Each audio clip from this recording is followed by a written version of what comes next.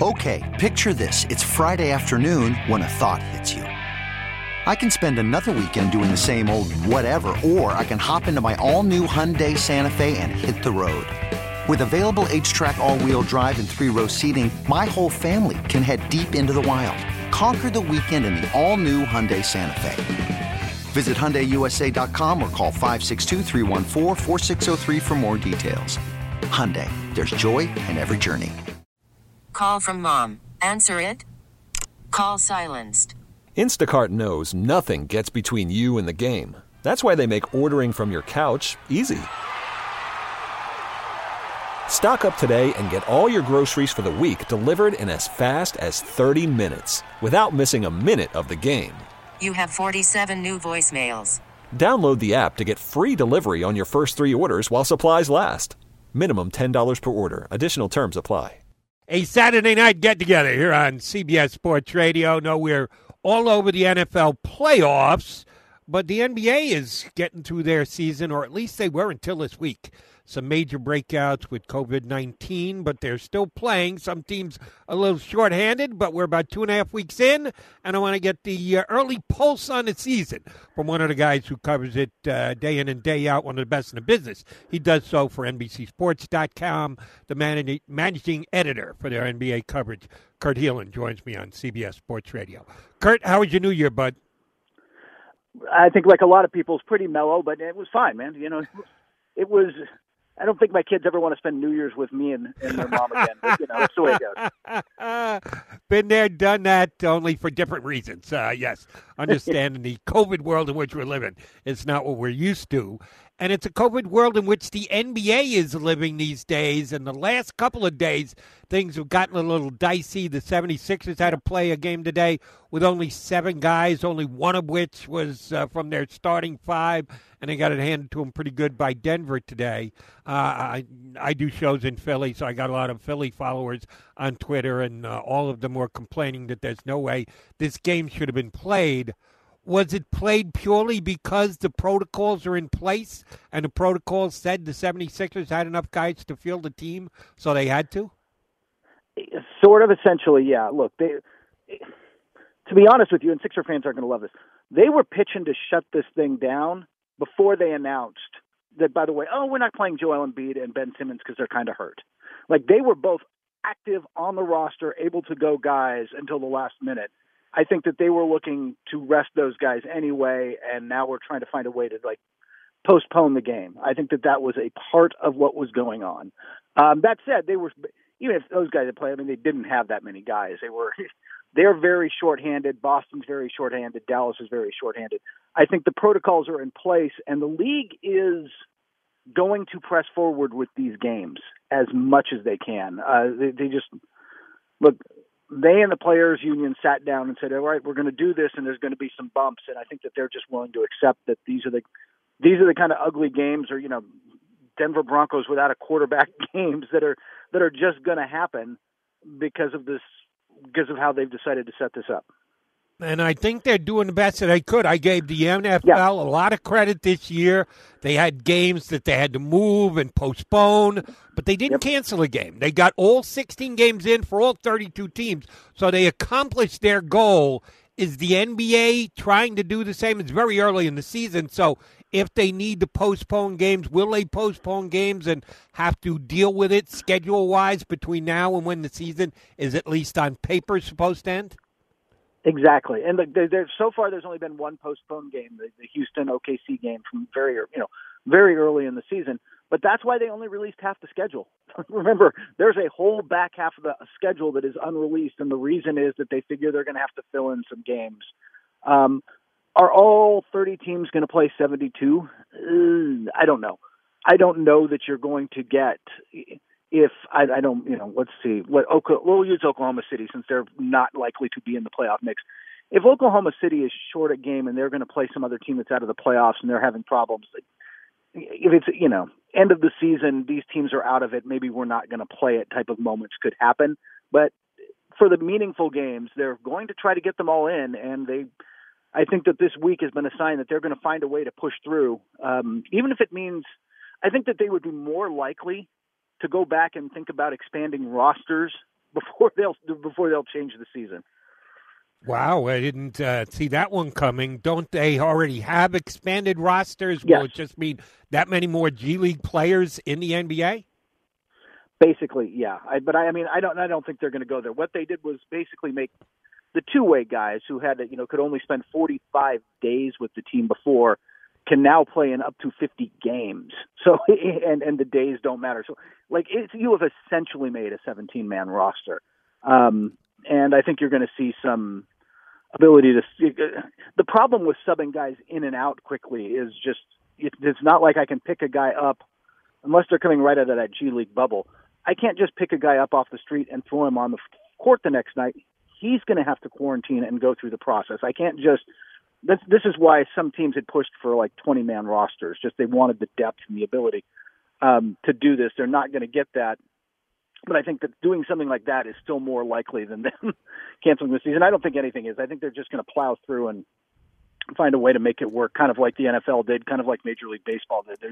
They knew there were going to be hiccups and a lot of positive tests once they agreed to play in home arenas and fly around the country. It was inevitable. Fair enough. We're talking to Kurt Helin, managing editor for NBA for NBCSports.com, our guest here on CBS Sports Radio. If you know, because I probably should know and I don't know for sure, I get calls all the time about when the virus came out, well, all the sports teams going to get it. Do they move to the front of the line? Are they going to be getting it before frontline workers? And like I said, I don't know, but when you have the ability to purchase things like that and you're a multi-billion-dollar business, it makes it put you in a specific spot in the line. Where is the NBA at with its players getting the vaccine? We've seen a spike, as I said, certainly the last couple of days, if not a week or so. Where are they at as far as when all their players will be vaccinated? There's a few questions. There's two parts to that. First off, yes, they are really, really conscious. Going back to, remember last year when this first came up and there was players are getting tested. Why are these guys getting tested so fast when, frontline workers can't get tested and people in hospitals are waiting? How are players getting tested? That blowback, which was, by the way, legitimate, that PR hit got to the league. And they are very, very publicly and off the record, nobody is going to jump in the line here. They are going to get it when they should get it, which for, a healthy mid-20s player who's your average NBA guy, there is actually, I want to say this, I don't know that there's anybody in the NBA who's not going to be in pretty much the bottom tier of getting this, right? And they are very conscious of that. They are working now on an education program to get players to take it. They don't want to make this mandatory, but they've got to find a way to get players to take it. And just like in the general population right now, there's a lot of guys who would be in line tomorrow, but there's some real skeptical people about getting this vaccine as well. And there's certainly both legitimate and extensive hesitancy with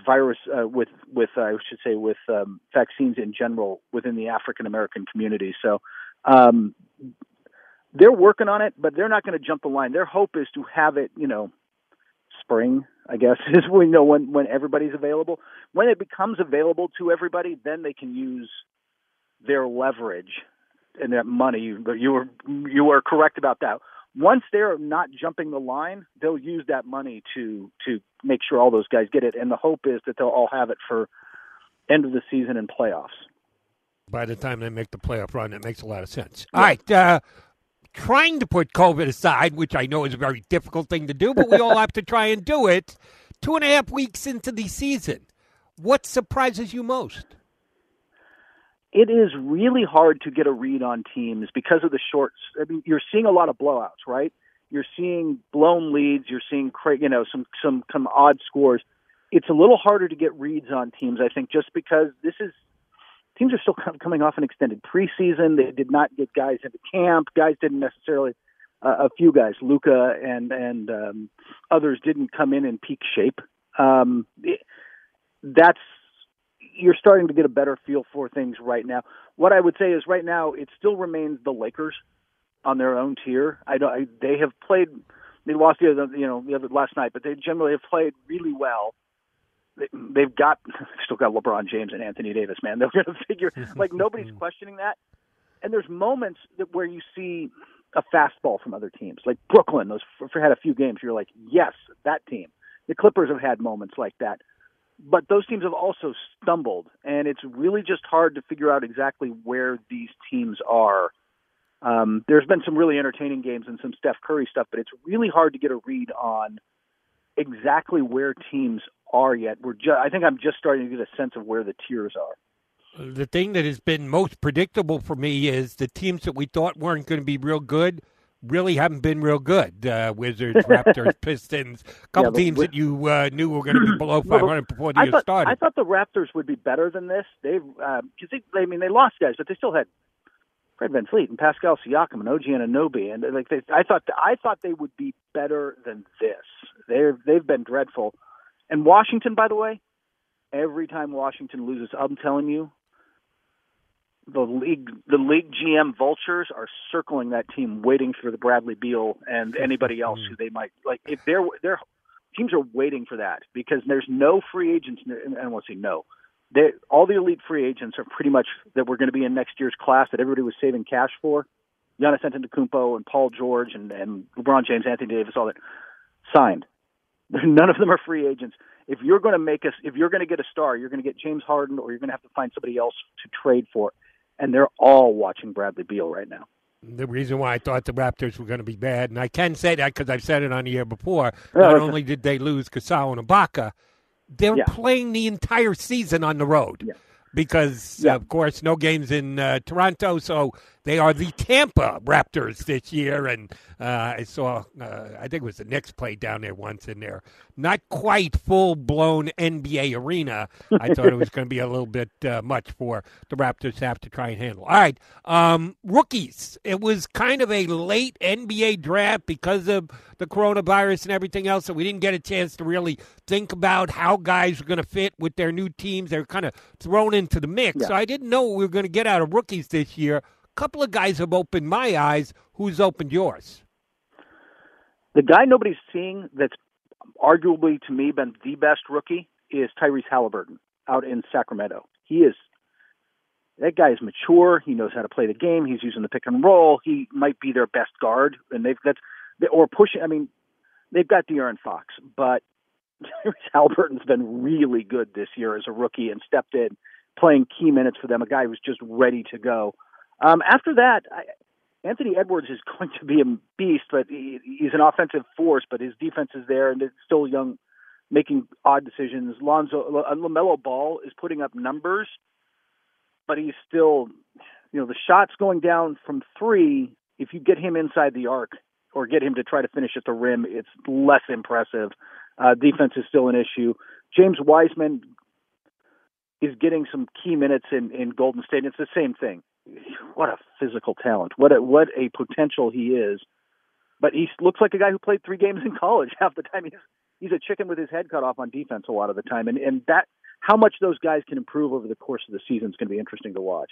Let me ask you about 2 rookies who actually both have done well, because I got in arguments with them in Philadelphia. I was a fan of Peyton Pritchard coming out of the Pac-12, and he went way further down than I thought. I thought he'd be a good pick for the Sixers at 22, where they took Tyrese Maxey, who, oh, by the way, has been playing well, was forced to log about 30-some-odd minutes today because of all the COVID absentee, and scored 39 points for the Sixers. So both of the rookies are playing well, and I would have both of those guys in my top 5 as of right now, despite the fact neither one of them was taken in the first 20 picks.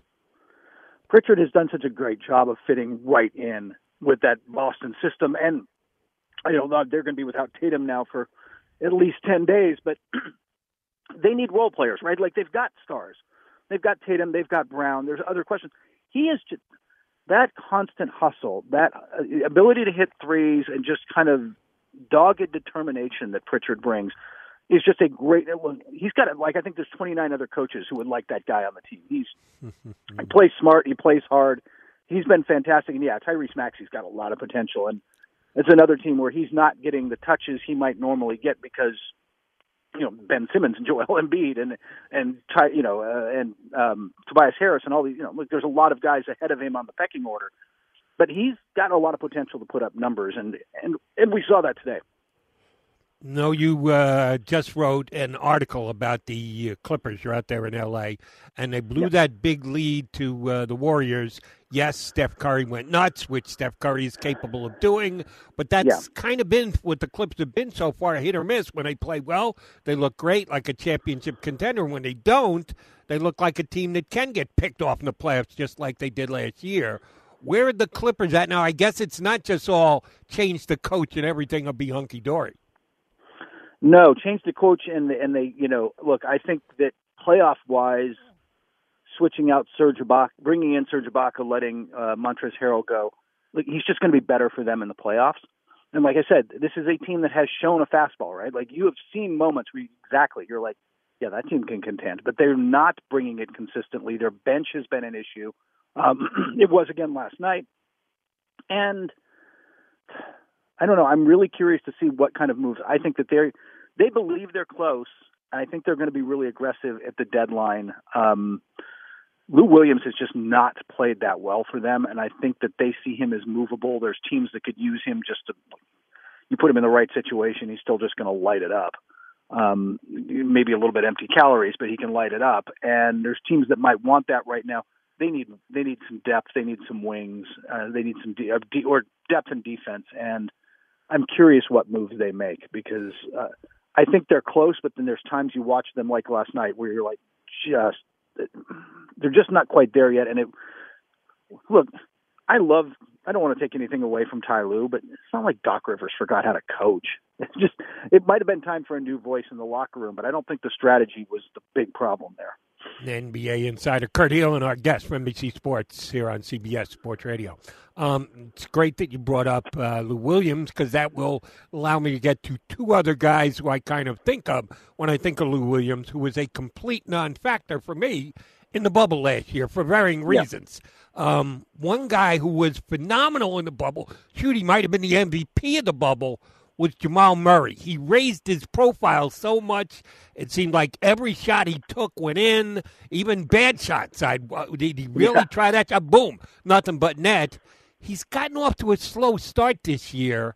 Was it a flash in the bubble, or is there some other explanation why Jamal hasn't picked up where he left off last year? Yeah, he has just not been the same player at all, and he got paid to be the same player. They've now paid him to be the co-anchor, and I don't know if it's the short turnaround with him or what, but they definitely need a whole lot more out of him. I watched a bunch of the game today, and he wasn't hitting shots. He seemed to be playing with low energy for large stretches, and he can kind of flip the switch for a while, but you do not want to become a flip the switch kind of guy. But yeah, he was phenomenal in the bubble. He has not been that.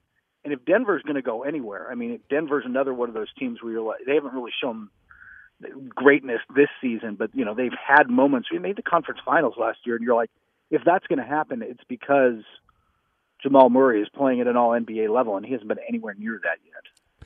And another guy I kind of tied Lou Williams because he had bubble issues, unlike Jamal, who raised his game in the bubble.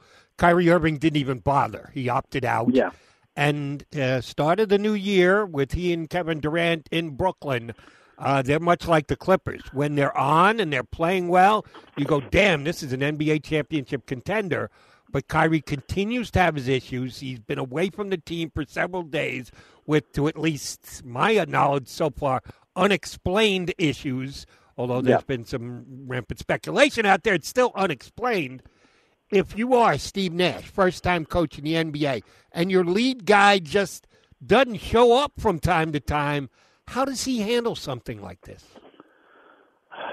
I don't know. The Nets have built a culture when they brought in those two guys, and then by the way fired Kenny Atkinson, because Kenny Atkinson was demanding things of players and the rotations and what he wanted to do. That Kenny Atkinson comes out of that Spurs system. They want that egalitarian, everybody share the ball, no glory. The Warriors have some of that.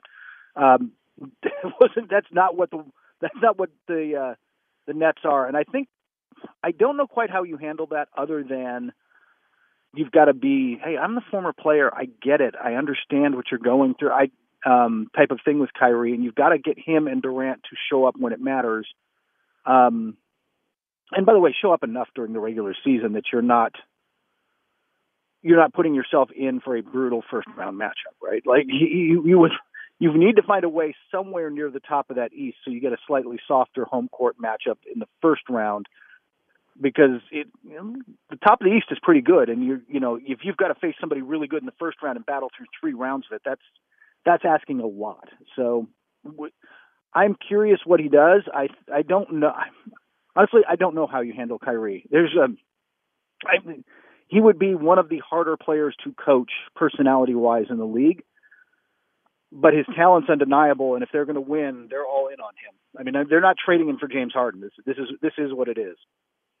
First 2 games, I watched the Nets play. Both of their first 2 games because I was doing a week in New York, and I said, damn, Kyrie looks like an MVP candidate to me. Yeah. But then Kyrie went back to being Kyrie, which is something the Nets are going to have to deal with all year long. I know he's from another planet. I don't know what planet it is. I know it's flat, but maybe the Nets can figure it out at some time out there in Brooklyn. At some point, Kevin Durant's got to be the other guy who gets, as much as you can talk about Steve Nash doing this, that, or the other thing. Players lead the locker room, man. That's Kevin Durant's team. Kevin Durant has to be the guy who calls him out. We'll see. Publicly or privately. Yeah. If it happens publicly, we'll all know. If it happens privately, we won't, but we'll. Publicly would not be Kevin Durant's style in this case. Yeah, there you go. We'll exactly right. All right, this is the first time I'm going to ask you this question. Guaranteed I will ask you it the next time you're on and the time after that and the time after that. As of right now, 10, 11, 12 games, most anybody's played so far. We're, about a seventh of the way into the season. If the season were to end, who would be the MVP of the NBA right now? Oof. To be honest with you, I haven't given a ton of thought to that. Probably Joel Embiid off the top of my head. He has been phenomenal on both ends, and they're, 8-2 now, and he didn't play today. And I don't know how much time he's going to miss with quarantine, but he's been right there. The other guy, even though Denver struggled, Nikola Jokic has been absolutely out of his mind. But I think there will be others. Those 2 guys in Los Angeles, the Lakers team players, I think it's LeBron and Anthony Davis. I think that's their names. They're pretty good. And there will be others. I'm probably forgetting a couple off the top. No, never a bad idea to mention that James guy. He's always a pretty good candidate. He doesn't win many MVPs, but he's always in the conversation. Yeah. And yes, I would go Joel 1, LeBron 2 right now. Yeah, they would absolutely both be up there. Yeah, and I don't. This is the first year in a long time. James Harden didn't come to mind really early, but Well, he's gonna. I think at some point the Rockets will be able to pull a deal for him, and he will be somewhere else trying to get a team into a playoff push, and that will either improve or hurt his MVP chances. Kurt, great stuff. We appreciate the time whenever you hop on. Thanks much. I will ask you that MVP question the many times we will have you on during the course of the NBA season, so be ready for it. You know it's coming next time. I will be ready. Thanks. Have a good My one, pleasure. That is Kurt Helin from NBCSports.com, their NBA insider, managing editor, giving us all the NBA insight we can handle. You could spend the weekend doing the same old whatever, or you could conquer the weekend in the all-new Hyundai Santa Fe. Visit HyundaiUSA.com for more details. Hyundai, there's joy in every journey. This episode is brought to you by Progressive Insurance. Whether you love true crime or comedy, celebrity interviews or news, you call the shots on what's in your podcast queue. And guess what? Now you can call them on your auto insurance too with the Name Your Price tool from Progressive. It works just the way it sounds. You tell Progressive how much you want to pay for car insurance, and they'll show you coverage options that fit your budget. Get your quote today at Progressive.com to join the over 28 million drivers who trust Progressive. Progressive Casualty Insurance Company and Affiliates. Price and coverage match limited by state law.